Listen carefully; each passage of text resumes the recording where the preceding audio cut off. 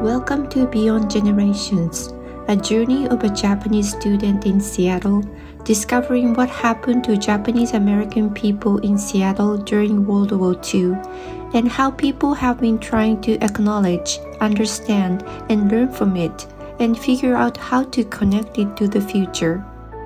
I am your host, Monica.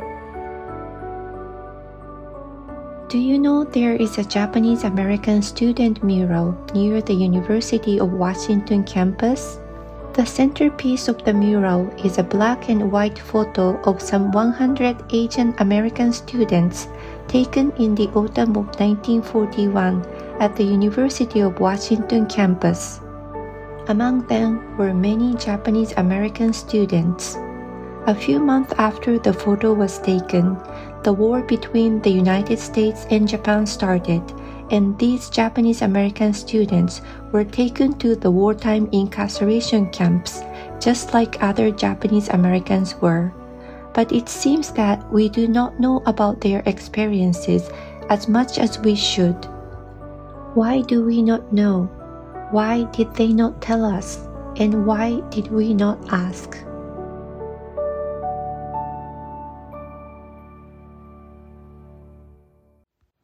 This episode is about two stories around this Japanese American student mural.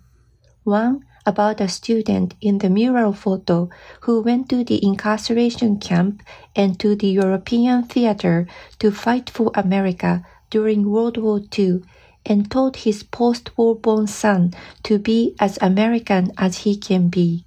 The other about an artist who uses public art as a means to bring people's attention to injustice that Japanese American people experienced during World War II, including her own family. First, let's meet the artist. My name is Erin Shigaki, and I'm an artist and an activist, and I am Yonsei, which means fourth generation Japanese American. And I was born and raised here in Seattle, on Coast Salish land, and this is where I live and work now too. Erin Shigaki uses public art like the mural to tell stories about wartime experiences that the Japanese American community, her community, went through. It was when she was in the 8th grade in school that she first asked about the incarceration of Japanese Americans to her Nisei, the second-generation Japanese-American grandmother, and later other elder members in her family. This is a huge part of American history, but Erin says she barely learned about it in school. You know, when I went into my Washington State history book, there was like a paragraph about it. And, you know, that when you're a kid, you kind of slowly realize like, oh, that history was not that long ago. Wait a second. My family went through that. But when I started realizing that, I just had to ask, and my mom encouraged it too. She said, I think they'll talk.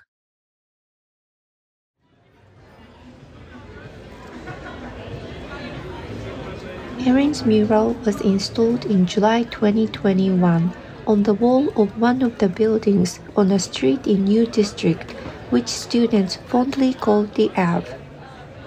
The street is always busy with University of Washington students rushing to the campus or hanging out with friends looking for a place to eat. The mural is about 10 feet high and 30 feet wide and takes up a whole wall of a building facing its parking lot. It is hard to miss. The mural is huge, and there is a striking contrast between the black and white photo in the center and the bold design in vibrant colors surrounding it. So the piece is centered around a photograph that we think is some kind of gathering of Asian American students on the campus. There's, 100 or more of them. We know that there are a lot of Japanese Americans in the photo because of where it came from. And the fact that people recognize faces in the photo as well. And then the text says, respect beloved community. And I also have painted a number of flowers that are evocative and representative of many Asian cultures. And then some broad, bright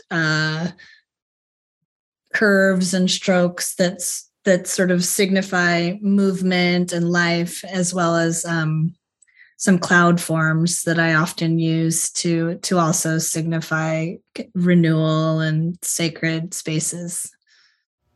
The photo in the mural was taken in the autumn of 1941 in front of the iconic Suzzallo Library on the university campus, which people sometimes call Harry Potter Library. Everyone in the photo is dressed up for the occasion, looking cool and proud, with a beaming smile. The photo was taken just a few months before Japan attacked Pearl Harbor in December the same year, which marked the start of the war between the United States and Japan in the Pacific. Many of these Japanese American students were sent to the incarceration camps during the war because they had Japanese ancestry. In this mural, Erin decided to tell a story about the Japanese American students at the University of Washington who had to leave the university for the incarceration camps during World War II because of the infamous evacuation order. So I thought it would just be perfect, especially in this moment, that where we were experiencing yet another wave of anti-Asian violence and rhetoric. And the fact that the University of Washington is so Asian right now, the student population, I decided to pitch it just for all of the ways that this story could be resonant and people could learn from it too. To Erin, stories about the incarceration of Japanese Americans during the war have always been close to her heart personally. Her family was heavily affected by the incarceration. All of her grandparents were incarcerated during the war in the Camp Minidoka in Idaho, one of the 10 incarceration camps set up in 7 states across the United States. Her father was born there in the Camp Minidoka, and her mom's parents were matched and married there in the camp. Her great-uncle was one of some 440 Japanese American students at the University of Washington who had to leave the university due to the evacuation order. Well, I found my way into the arts through graphic design, and that's what I did in New York for a long time, as well as taught a little bit of art to kids. It wasn't until I moved back to Seattle a handful of years ago that I had the opportunity to look into public art in particular. There's this great training that the city offered, a public art boot camp, and then also finding my way back to the Nikkei community here. I don't know, it just really opened something up in me, this desire that I had always had to somehow work more deeply with the stories, that I was really lucky some of my family members told me when I was younger. And so then, being back in Seattle and being in the community meant doing work with the Minidoka Pilgrimage Planning Committee, and then joining with Tsuru for Solidarity, which is a direct action group of Japanese Americans, abolitionist group. So everything kind of just, started moving together. And the work that I do is really deeply informed by the organizing that we're doing. After the first interview with her grandmother when she was in the 8th grade, Erin heard more stories about the incarceration from elders in her family growing up. Those stories have continued to inform and inspire her work that she does today. Well, they were very matter of fact about sort of the daily existence. That they talked about the hardships of it, the weather and the bad food. They didn't go very emotionally deep in the storytelling. Of course, those interviews that I did with my grandmothers, I was young, the first time, 8th grade. But even in later interviews, it's, there was still a little bit of protectiveness that they were giving off. No one was bitter about it. Like, that's not what they wanted to tell me. They wanted to give me the information so that we could move forward. So I really appreciated that about my family, that they they held out hope for the rest of us that were yet to come. Her grandmothers told her about their wartime experiences much more to her than to her parents. Erin thinks that it is very common that Erin's parents' generation, the third generation of Japanese Americans, the Sansei, did not hear much about the experiences of incarceration from their parents' generation, the Nisei, the second generation. The Sansei generation was skipped in a way.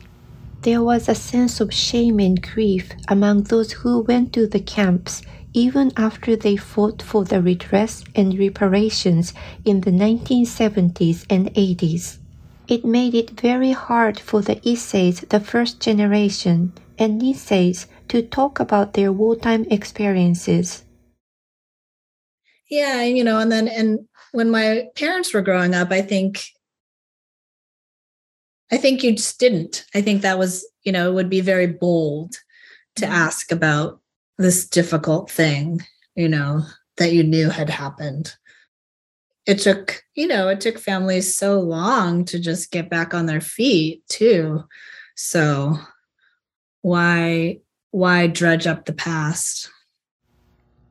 That is exactly the way Harry Hiroshi Eguchi took to deal with his life after the war, after the camp, to move forward in life.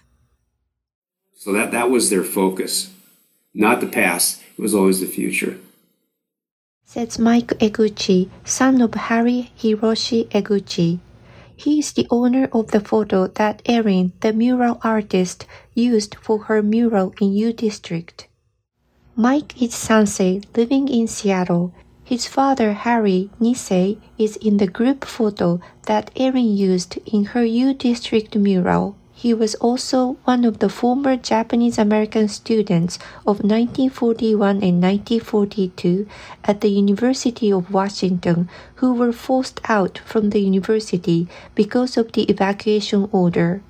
You can find his name in the list of some 440 names of the University of Washington Japanese American students of 1941 and 1942 that Erin placed next to her mural to memorialize their names, to show a sense of gravity of what happened to each and every student, as well as to the University of Washington community. Mike recalls that his father hardly ever talked about his own experiences during World War II.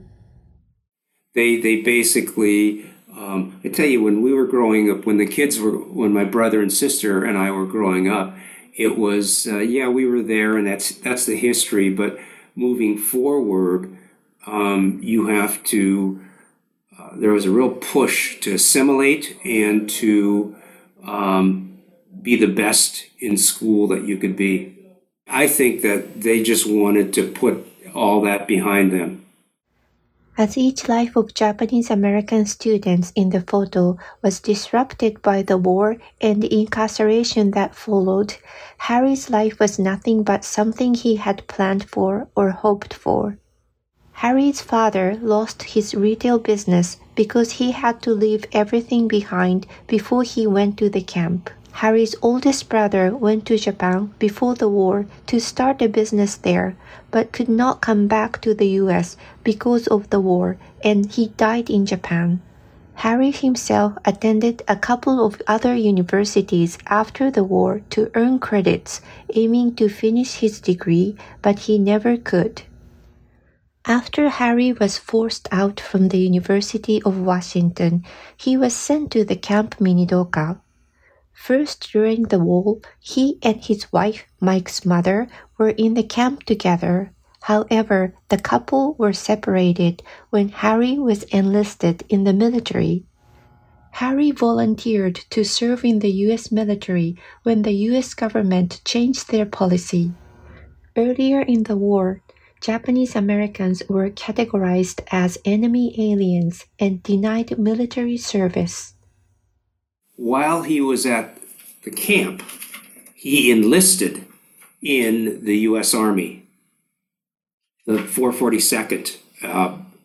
So he was in Italy for the end of World War II. The 442nd Regimental Combat Team was a unit consisting of almost all Nikkei soldiers fought in World War II. It is famous for their bravery. Their motto was "Go for broke." They are the most decorated unit in the U.S. military history of its size. At the same time, it was a racially segregated unit. Many of them volunteered while they were in the incarceration camps and were sent mainly to the European theater to fight in Italy, France, and Germany. While they were fighting in Europe, their families were in the incarceration camps behind barbed wire. So she was in the camp. This is the irony. She was in the camp, and my father was fighting for the U.S. in Italy. He was in the Army, and obviously he felt compelled to represent the United States in the Army. But he never talked about reconciling, he's in the Army, but his wife is in the camp. He never reconciled that with me. Nor I'm sure maybe with his grandparent or with his parents or his siblings, there might have been some discussion, but it was not something brought up much at all. Even when I traveled, when I was in Italy, I was in Florence, and he was in Florence 30 years before me, or 40 years before me, and he never talked about that. It was just pretty astounding to me that I was at the same place that he was at during the war, but he never discussed it at all. So it was just history that was behind him, and that's the way my parents looked at it. They were pretty quiet about speaking about that part of their lives. Mike thinks it is a generational thing prevailing among the Nikkei generation that they don't reminisce over their past but live today for a better tomorrow, though he is fully aware that different people dealt with their lives during and after the war differently. I think that, once again, my parents' generation was all about assimilation. So even though this injustice occurred, they were still adamant about assimilation. And that was it. This generation was pretty accepting of what happened to them. It really was. Yeah, that's my opinion of it. Now there were some that were outspoken about not going or obeying the executive order, but the majority of people I knew and their parents just basically, this is what we're told, follow what we're told. and they marched off to the camp. Basically, their response was, "Well, we did what we were told to do, and they didn't question it. That was it. There was no question. It was just follow the authority, and that's the way they were. That's what happened." I will tell you again, my parents were very, very adamant about us always fitting in, and be a part of where you are now. So, we were in Seattle and we were growing up there. And so you need to be just like your neighbors and your friends. And so there was never, ever questioning of what happened. It happened, and let's move past that. That was their attitude. Whereas I do know that there were others that were quite radical about not forgetting, what happened in 1941. They haven't forgotten. They just basically don't speak about it. They just didn't. And I really think that's the Japanese way. It really was. Really is. I would agree that it was the Japanese way. It was how older generations of Japanese people used to be too. Back in old days, people in Japan used to call an authority or a government okami, which literally means a higher being, and they were not supposed to be in defiance of the authority. There is also Japanese values that I often hear when Japanese American people in Seattle talk about as one that older generations of Japanese Americans shared, which is gaman. It means to endure hardships and not complain about it. Considering Harry having been born in 1920s to the Issei parents who had immigrated from Japan, it is not hard to imagine that there was still a strong presence of old Japanese values in Harry. Mike raises caution against following authority blindly. Oh, I would say that the biggest thing is to be curious and ask questions. I think that following authority is one thing, but if it runs counter to your basic how you are wired, ask questions about that. And that's the difference. I think that our parents were just basically wired to follow authority. And that's what happened. Erin's parents bought a house in Queen Anne, the north part of Seattle, in the 1960s. Erin grew up in this house that the family loved so much. She fondly remembers the bedroom she shared with her younger sister. Her mother painted its walls light green and sewed custom shades with a bright apple tree print. The neighborhood was not racially diverse back in time when Erin was growing up. But most of her family's activities were centered around her grandparents' houses, especially in her father's side of grandparents, Shigakis, in the south end of Seattle. It was largely the community of Japanese Americans and Asian Americans. The Shigaki side had purchased a house in the 30s that was, in the Central District, so just a little bit east of Rainier Avenue. And they were able to hold on to that house during the war due to the kindness of a friend, a white friend, who collected rent from tenants and kind of kept an eye on things as much as she could. So they were very lucky that they got to come back to that house. And that was really one of the central places of my childhood, because the church was on the same street and the Japanese school was down the street. It was walking distance to Chinatown International District. It was just a very physical and heart central place. Erin's childhood was full of Japanese culture, thanks mainly to her grandmother, who was a principal at Seattle Japanese Language School, Seattle Nihongo Gakko.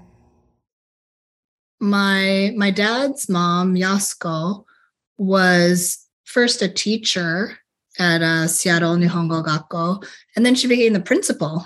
So she, was one of those people who didn't turn away from the culture after that war experience, and in fact really embraced it and had the foresight to know that we should preserve it, even though this thing happened to us, even though we were racially targeted and incarcerated. Erin celebrated Hinamatsuri, a doll festival for girls, and Obon, a summer event to welcome your ancestors' spirits coming home every year, and ate rice, gohan, with chopsticks every day. And so, yeah, we had a set of dolls that we put up at her house. I think both my grandmothers and my mom cooked a pretty even split between American and Japanese food, but we always had gohan, always, and used ohashi.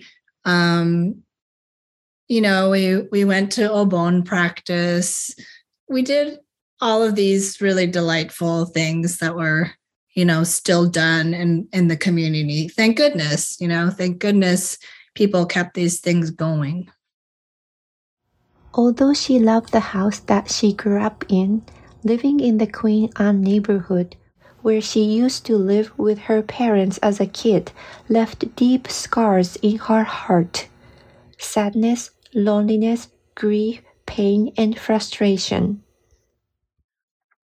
So I think, living in that community was challenging. I mean, there just weren't very many families of color. People didn't talk to us for a long time.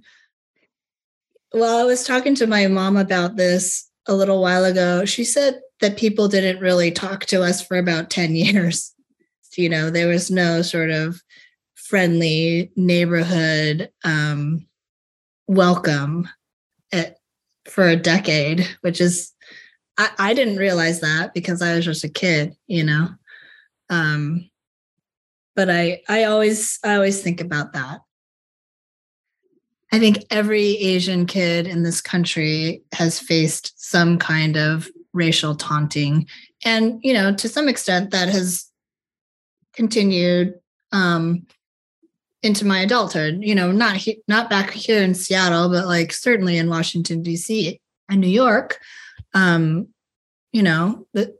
It's a racist country and people say things. Erin felt extremely lonely and disconnected by some of the racial discriminations that she experienced. But her painful experiences actually gave her a motivation and an energy at the same time to do something about it, for herself, for her community, and for something bigger. Her pilgrimage to the Camp Minidoka was her turning point and awakening.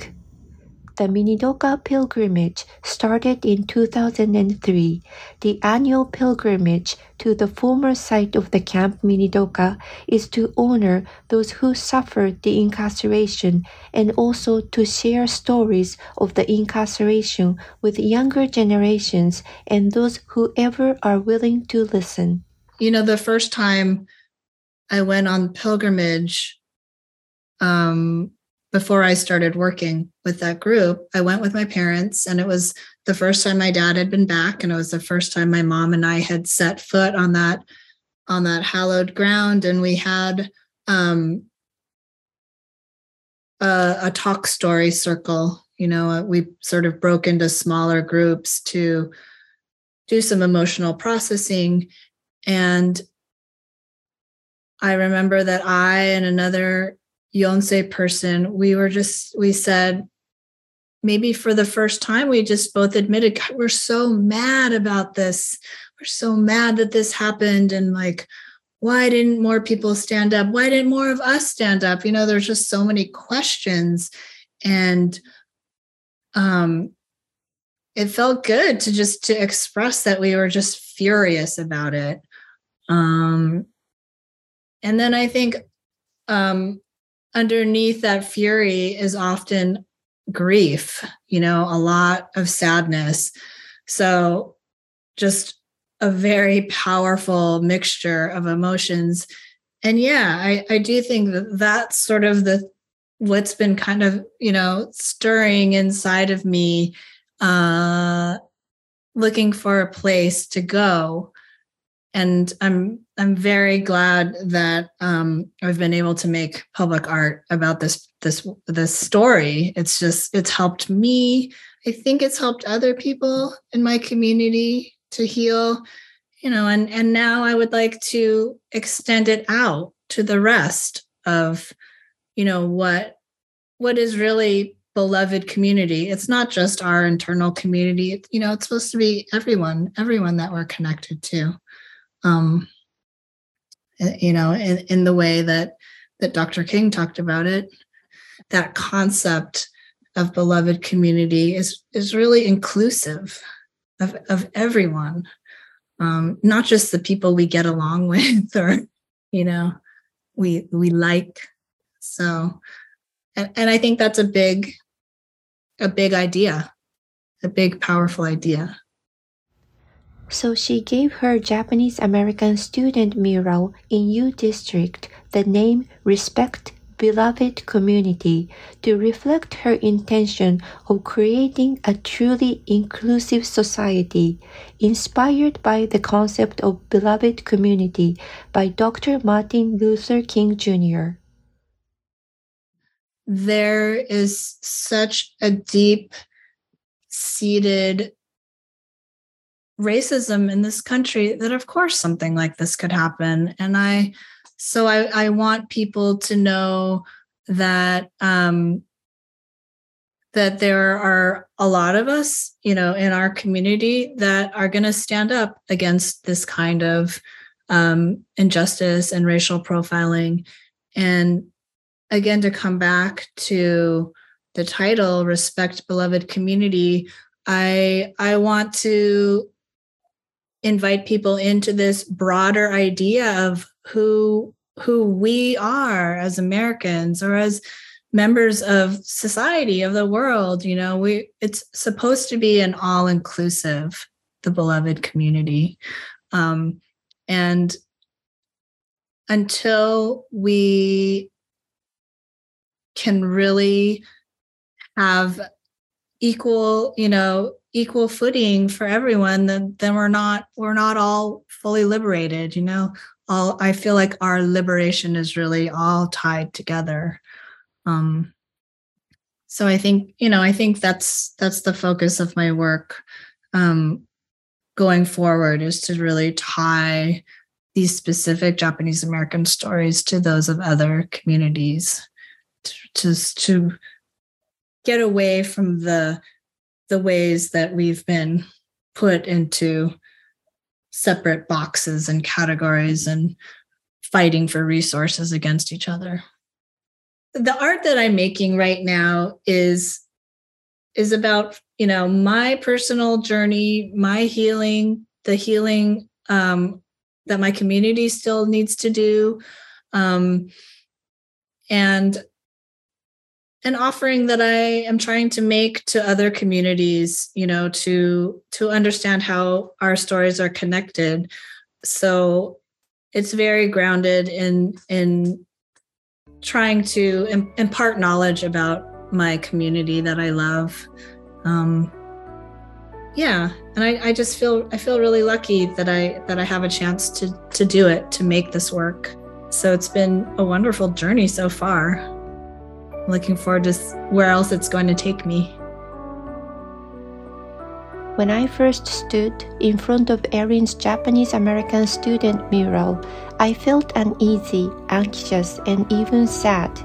I knew that all the smiling faces would soon be clouded and their lives would be at the mercy of the war that was about to break out, the war between their country and the country where their parents or grandparents came from, and I wondered how their lives and lives of people like them during and after the war were like.